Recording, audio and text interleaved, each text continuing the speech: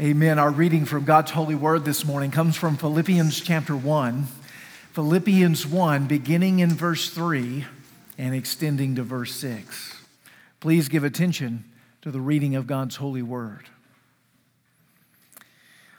I thank my God in all my remembrance of you, always and in every prayer of mine for you all, making my prayer with joy, because of your partnership in the gospel from the first day until now. And I am sure of this, that he who began a good work in you will bring it to completion at the day of Jesus Christ. The grass withers and the flower fades, but the word of our God will stand forever. Amen. You may be seated. Our Father in heaven, as we now, having heard your word read in the presence of your people, sit in anticipation of its exploration and exposition, in hopes to hear from you through the power of the Holy Spirit the truth that you would have us know, the truth that you would have us to believe, the truth that you would have us to obey. Father, we humbly give our hearts now to you, and we ask that you would be mindful of our need, and in mercy, that you would portion out the grace that is necessary for every soul in this room at the exact moment, in the exact juncture that we all find ourselves in.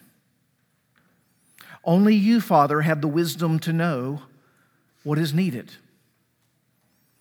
And so as we come to this word and as we explore it, we would ask that you would be the preacher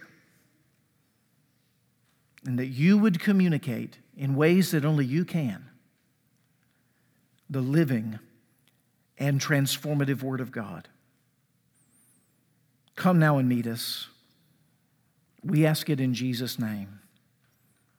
Amen. Well, I'm sure like a few of you, I was traveling this last week, going to visit family for Thanksgiving. I know a few of you were doing similarly. Glad you made it back in time for worship. When we're on those long travels in the car, there's always a debate in the Sheridan family. What will we do with those hours in the car?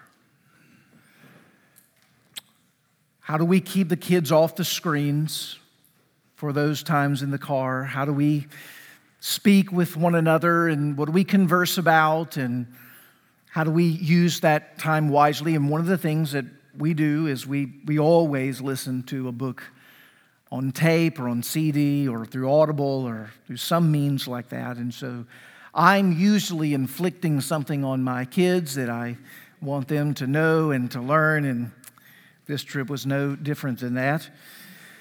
I introduced them to one of my favorite short stories. It's probably a short story that many of you in this room love. It's by the very well-known J.R.R. Tolkien. It's a little short story called Leaf by Niggle.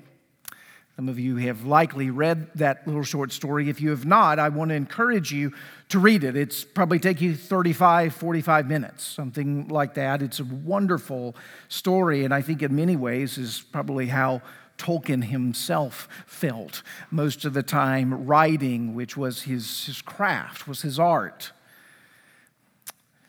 In this little story, Leaf by Niggle, the lead character, Niggle, is a painter by hobby. It's not his day job, but it's what he loves to do. It's really what he enjoys.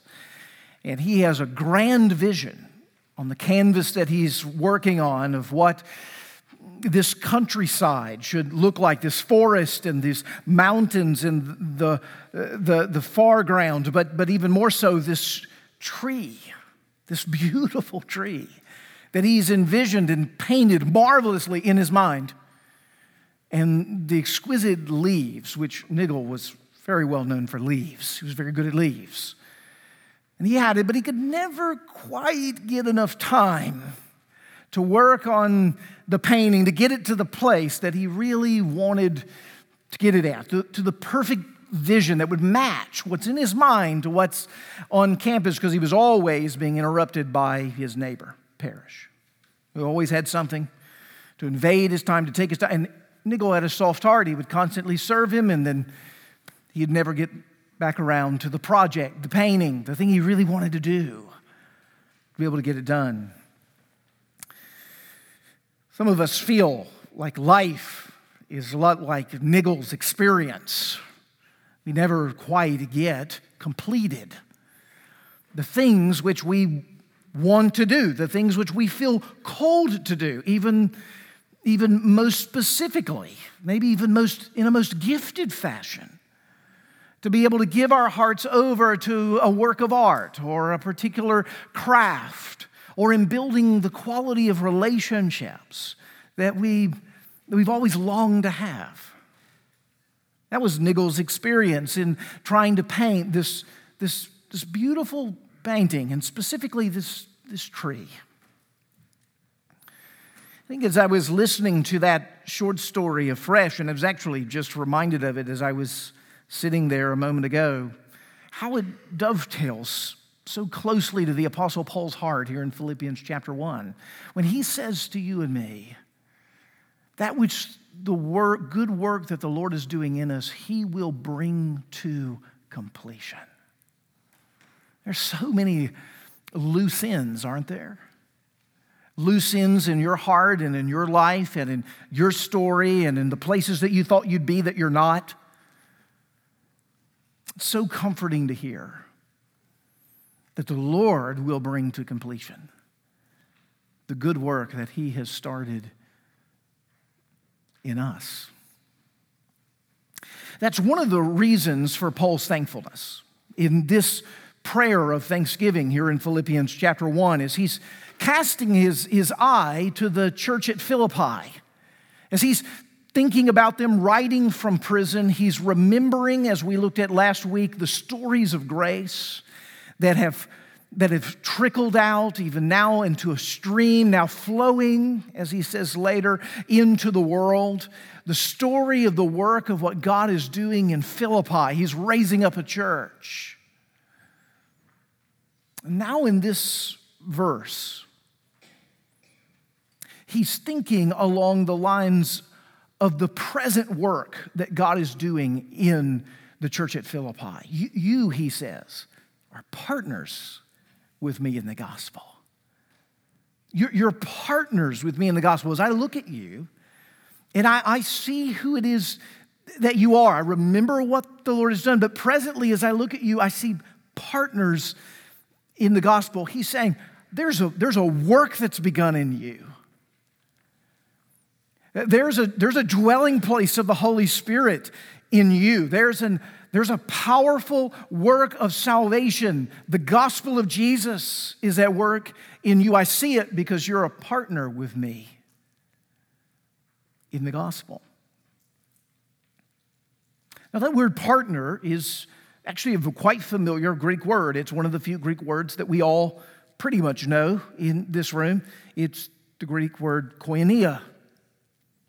It's a word that's associated most often with the term fellowship. That's how we'll sometimes see it translated in the New Testament. Now, you'll bear with the translators of the ESV translating it partnership. It's appropriate translation. In fact, I would argue it carries the freight of the word fellowship better for our time, because when you think fellowship, you think potluck suppers and coffee and donuts, right? Catching up on sports, news, and weather. We're going to go have some fellowship together. Well, that's not what the New Testament has in view at all when we're talking about fellowship. Fellowship is a rich theological and spiritual reality. It literally means to hold in common.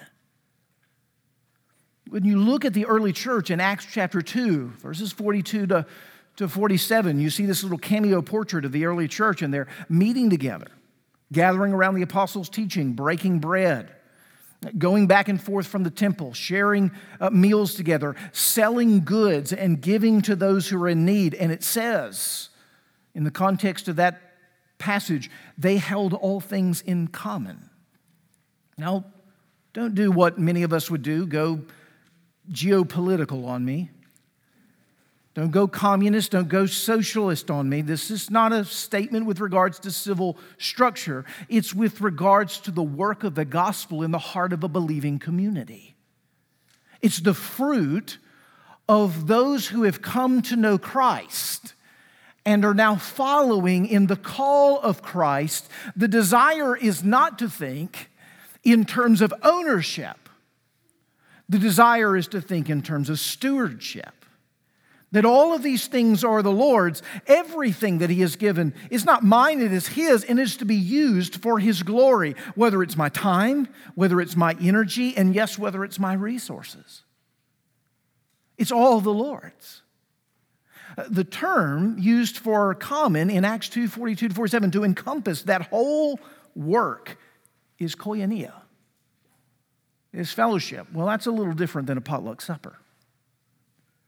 It's full-rounded. It's complete. It encompasses the whole, as it were, of the Christian experience, which is why I believe the translators faithfully use the term partnership to describe this quality of fellowship as Paul looks out on the church at Philippi. Because we read in the letter of Philippians that Paul identifies a number of ways in which the church at Philippi is fellowshipping or partnering with him. He tells us that they're praying for him, that they're regularly interceding on his behalf and for the work of the gospel, that time is spent as they engage with the throne of grace, mentioning the Apostle Paul's name, asking for his relief, asking for the effectiveness of his ministry, asking for the work of the gospel to be advanced in and through him. He sees that they have partnered with him in prayer.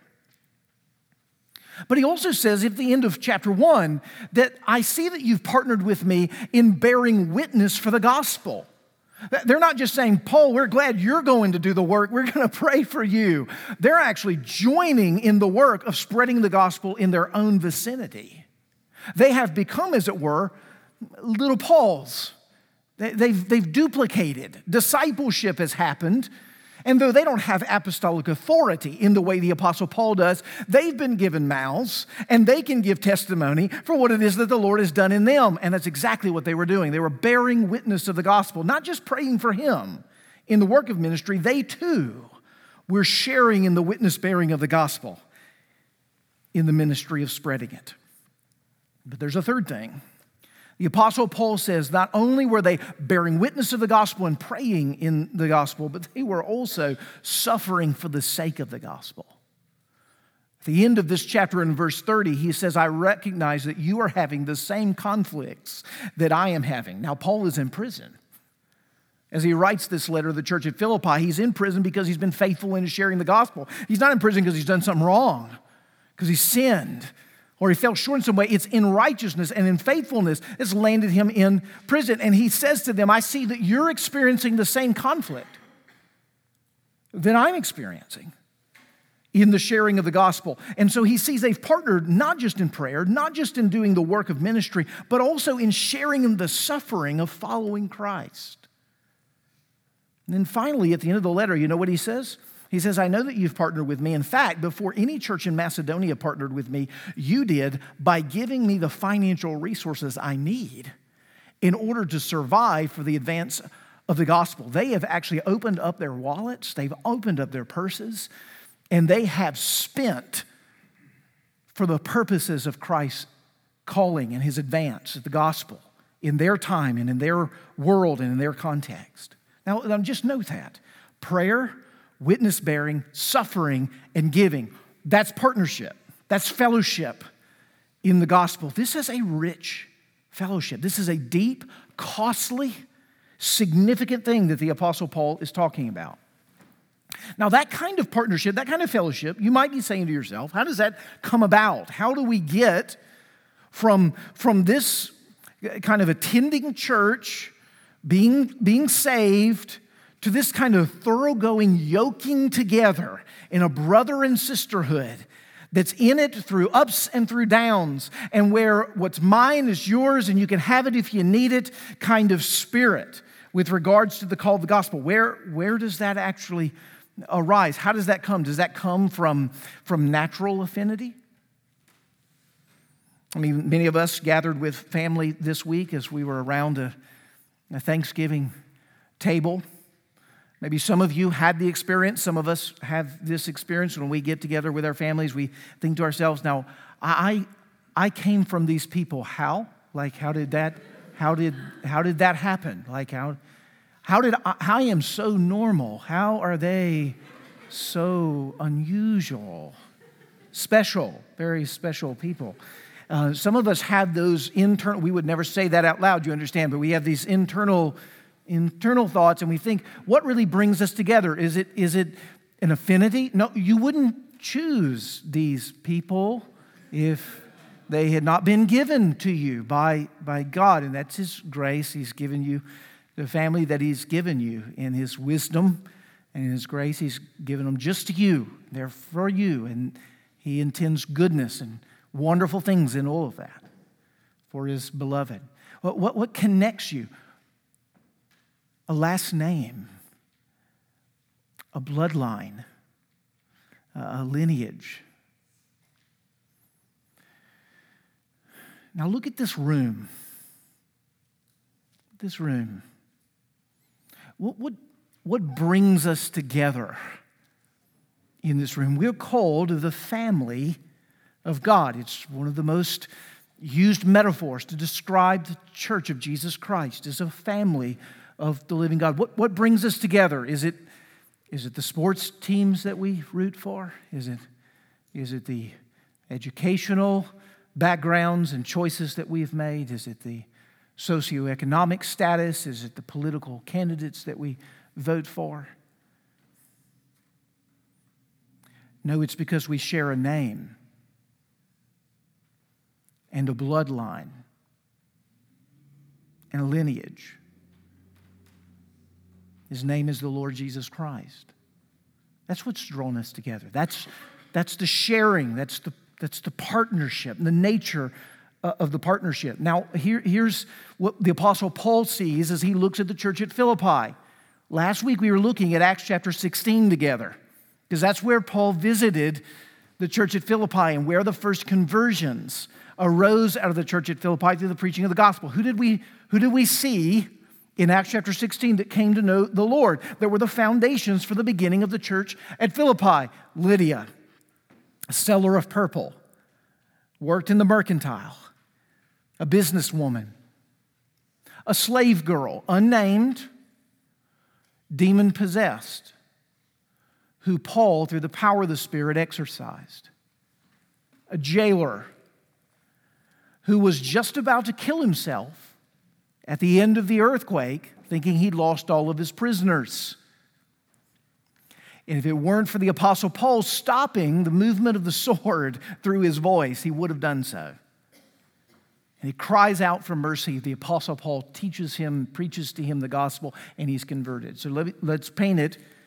Lydia, seller of purple, demon-possessed slave girl, and jailer. I'm sure they had a lot in common. I'm sure they read the same books, watched the same movies, ran in the same circles, lived in the same gated neighborhoods.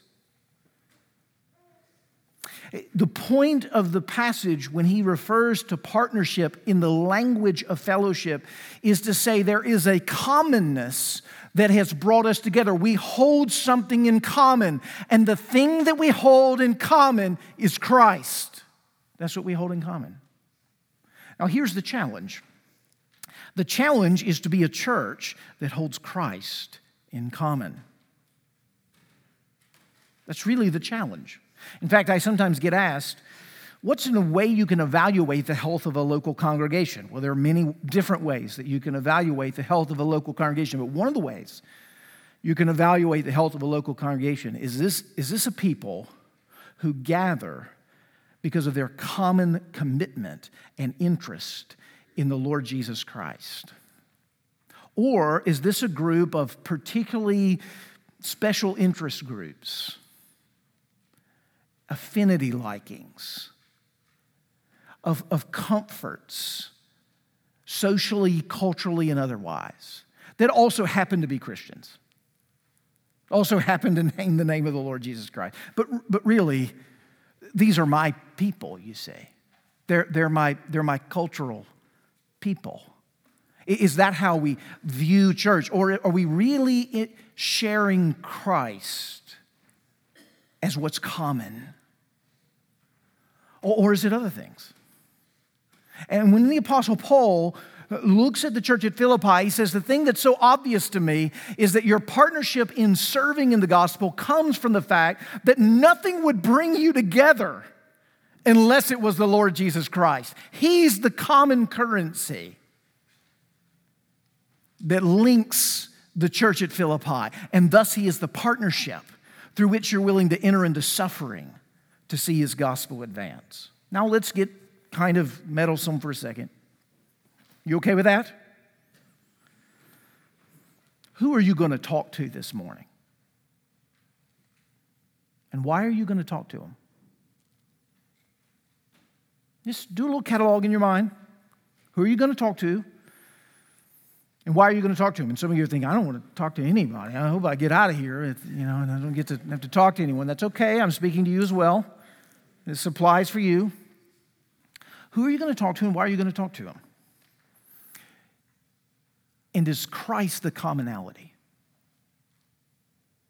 Is Christ the common motivator for your engagements, for your conversations, for the things that you talk about, for the way that you listen, for how you speak back, for how you process?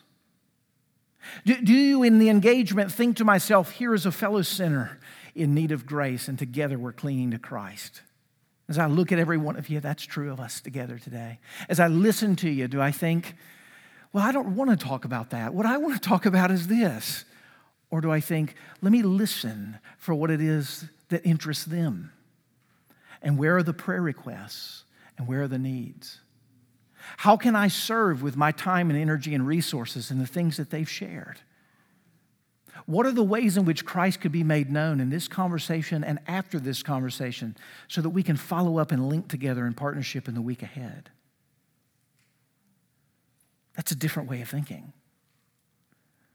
And it's closer to what the Apostle Paul is praying with thanksgiving about for the church at Philippi.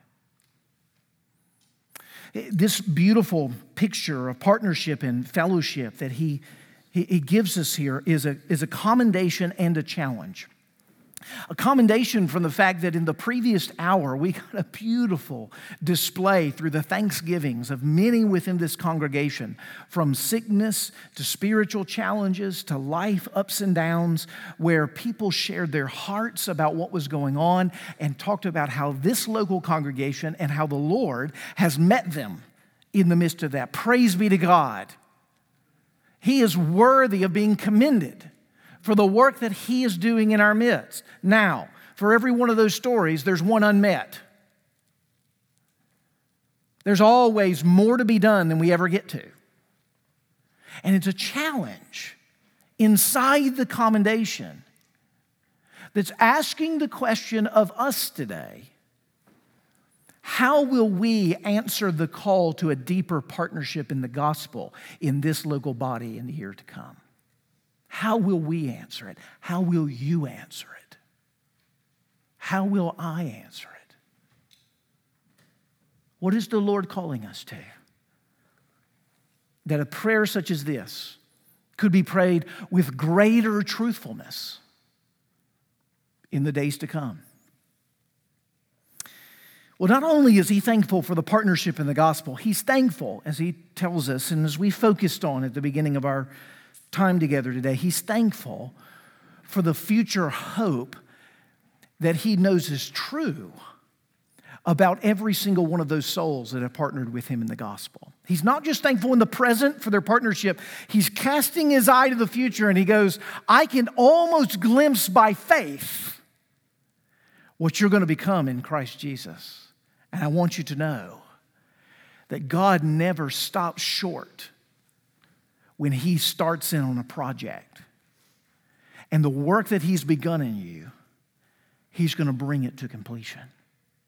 The work that He has begun in you, He's going to bring it to completion. Now, that's one of the most assuring verses I think that we will find in the New Testament. I hope you return to this verse often when you think, you look at your own life and you look at the world, and you maybe look at the church and you think to yourself, I don't know how we're going to get there from here. As you look over the course of things, and the fact of the matter is, it's a question not of how you're going to get there. The question is how He has promised to get you there. That's where the locus of focus is in the context of this passage. He is the actor. He will bring to completion the things which He has begun in you. He's going to carry you there. He is the one that's going to get you there. Now, this is what the theologians call the doctrine of eternal security. The doctrine of eternal security. You might know it colloquially as the once saved, always saved doctrine. Well, that's true. It's exactly true. But it's important we understand what is implied and included in the context of Him bringing to completion that which He's begun in us. It doesn't mean, as is sometimes considered by Christians, and in error, many have reflected both theologically and spiritually to say, well, then it's just up to God to get me there. Just let go and just let God, and He's going to make it happen. I'm going to sit back and I'm going to kick back and I'm going to just let Him do His work, and He will bring to completion the things which He has begun. That's not the spirit of the Apostle Paul's language. How do we know that? Because he's already thanked them for what? Their partnership in the gospel. What do we say that included? Prayer, bearing witness, suffering, giving. That sounds like doing things. He's thankful for their partnership in the gospel because he sees the evidence of God at work in them, and so he wants to encourage them. He will bring to completion that which He's already begun in you.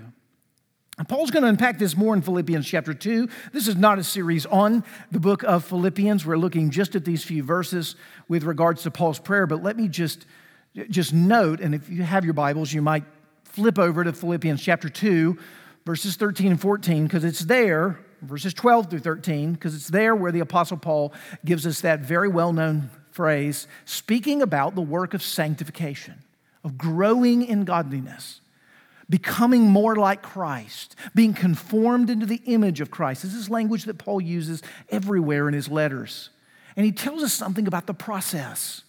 And what he says is this: we are to work out our salvation with fear and with trembling. For it is God who works in us, both to will and to work for His good pleasure. That's a beautiful, beautiful statement on really a summary of what biblical growth in grace looks like. It looks like being dependent on God to do all of the work, first and foremost. It's God who works in us. It's God who works in us. What does He work in us? His grace and all of the fruits that attend to that grace, like righteousness and holiness and obedience. He works all those things into us. What do we do as He works those things into us by grace? Well, we exercise those things. We work that salvation out. We flex that salvation muscle. And as we flex it, we grow. As we are partners in the gospel, we rest. As we rest, we're motivated to go. In the work of the gospel, there's a dynamic with God's power at play at the foundation of the Christian's life. And he might be, very possibly in terms of the context, if you think of the Philippian suffering, which he's just going to describe at the end of chapter 1, it's very possible the Apostle Paul here wants to encourage them. He wants them to know that this light and momentary affliction won't last forever. This weakness, these unfinished projects, this never growing as fast as you wish you were, take heart. God's at work in you, and He's going to bring it to completion. It is very likely the Apostle Paul is wanting to encourage them, as he does later with the church in Galatia. You remember what he says to the church at Galatia? Don't grow weary of doing good, for in due time you will reap a harvest. Don't grow weary. In your suffering, in your challenges, in your incomplete projects, in the renewals that you feel and experience in church on Sunday and completely fail at on Monday. Don't give up. That's what he's saying. For God has begun a good work in you, and he's going to bring it to completion. Work out your salvation with fear and trembling, because it's God who's at work in you. Now, if you're having trouble experiencing and grasping this dynamic that's at play, I want you to see it's not just a New Testament salvific reality. It's something that God has always used in his church going back to the Old Testament. That he is the one who does the work, but he calls us into the work as he does it.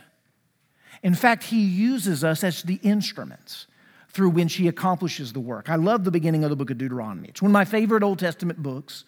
The theme of remembering is from the beginning cover to the end of the cover of Deuteronomy, because the people are constantly forgetful. And I think I resemble that comment. And so I go back to that book all of the time to remember God's promises. One of the things he says at the opening in Deuteronomy chapter 1, and it feels somewhat ironic and maybe even confusing, but he says to them, Israel, I want you to know as you prepare to go take the land of Canaan, here's what I want you to know. I have given you the land. Now go take it. I've given you the land. Now go take it. And you might think, well, if you've given us the land, give it to us. If you've given us the land, why don't you just give it? And he says, that's not what God says. I've given you the land, now go take it. Well, what's he doing? He's calling them into faith and obedience. He's calling them into trust of him. Does he need their military expertise? Does he need to use them to give them the land? No. Do they need their trust built in him through obedience to his call? Yes. I've already given you the land. Go take it. Now, in a very real sense, we can almost say the very same things about the salvation that we embrace in the Lord Jesus Christ. What Paul is praying is, you already have the complete salvation that the Lord Jesus Christ has won for you. It's as good as yours. Now go take it. Run in it. Walk worthy of it. Pursue it. Get after it. Because the work that I've begun in you,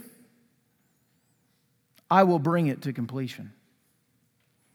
I will bring it to completion. It's a beautiful statement. You know, one of the most remarkable sections in the Old Testament, I love it. I was in it again recently, 2 Chronicles chapter 20. It's when Jehoshaphat, King Jehoshaphat, is hearing the news for the first time that the Ammonites and the Moabites, this huge horde of military soldiers, are headed towards Israel. And Jehoshaphat knows, we don't have a chance against these pagan armies, and the size of these armies coming in, they're going to utterly destroy us. And Jehoshaphat doesn't know what to do. And so he does what every person should do in a moment like that. He prays. He cries out to the Lord, and the Lord tells him in no uncertain terms, hey, listen, the battle is not yours. The battle is mine. The battle is mine. I've already won it. I've already won it for you. Now go fight them. And as he prays, an ambush of the Lord, that's literally the language in the Hebrew, an ambush of the Lord routs all of the armies of the Moabites and the Ammonites. And no bloodshed happens for the people of Israel. It's a complete rout by God. He's the one who is going to win the victory for his people. Now, here's what I love about Jehoshaphat, and here's what I think the Lord is calling us to do. What Jehoshaphat did, which is still boggles my mind when I read it, is before they go into battle, he receives the word from the Lord through Jehaziel, one of the Zechariah's sons. He receives the word of the Lord, and you know what he does? He doesn't say, hey, let's get ready. Let's get our armaments. God's going to give us victory. They shout with joy and begin worshiping. And you know what he does? He appoints singers, worshipers, to begin singing the song of God's victory before they even go into battle. Give thanks to the Lord, for his steadfast love endures forever, and he is the protector of God's people. And the singers are worshiping their victory before they ever go into battle. Now, if you can see it, the Apostle Paul is doing the same thing here in Philippians 1. He is saying, people at Philippi, you're praying and you're interceding. It's beautiful. You're in military warfare, spiritual warfare. You're bearing witness for the gospel. You're pushing back the kingdom of darkness through the sharing of the gospel. The Lord is using you and releasing you into ministry. You're receiving the barbs of the evil one. You're in the midst of suffering. You're giving of your own resources in order to meet the needs of the ministry. You're waging war on the front. I want you to know the battle is already the Lord's, because when I look at you, I want you to know he will bring to completion the thing which he has begun in you. Are you sure, Paul? I mean, when I look out, we're like 5 people against millions. The battle is the Lord's. He will bring to completion the thing which he has begun in you.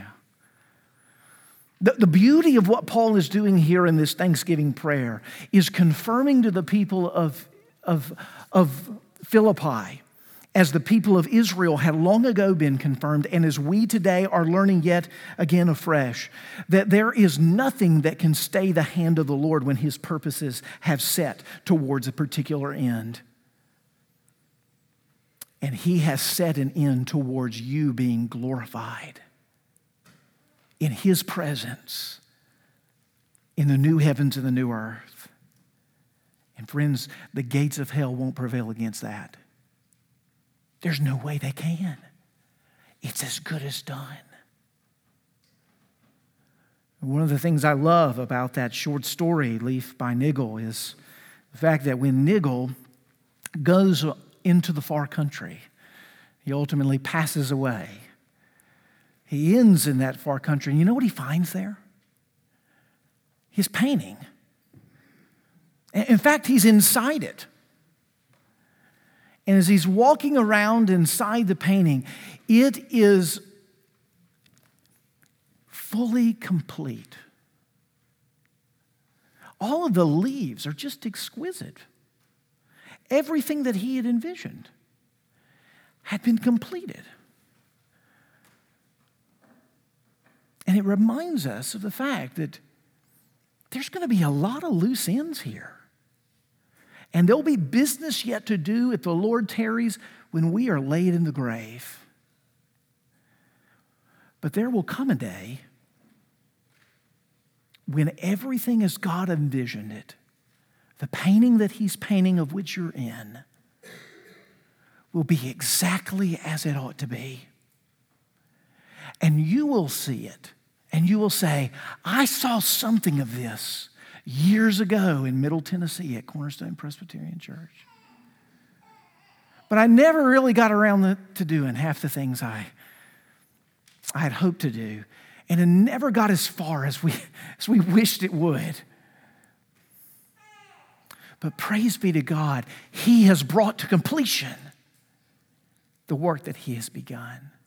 Friends, we know that that is the case because when the Lord Jesus Christ was hanging on the cross, he didn't, in the moment of receiving the punishment for our sin and the wrath of God for it, he didn't say, it's almost done, it's close, but I'm going to need help. He said, it is finished. And it is, friends. The rest of this life and the ministry we do is discovering how finished it is. And the day when we gather with him, crossing that finish line and staring at our Savior in the face, will be the day we will know just how finished it always was in Christ. For in that day, it will truly be done. It will truly be done. That which he has begun in you, take heart. He will bring it to completion. Praise be to God. Father in heaven, hasten the day when faith would turn to sight and prayer would turn to praise. Hasten the day where the finished work of Jesus Christ wouldn't be just always glimpsed, it seemed, by faith, but would begin to be seen with the eyes. And hope would turn to glad fruition. And we would know in that moment, even as we are known. Lord, there are a lot of incomplete canvases in all of our lives. And there'll be strokes still yet to paint when we breathe our last tear. Until then, we want to be partners in the gospel. And when we close our eyes, we want to close them with the hope that what we didn't get to here,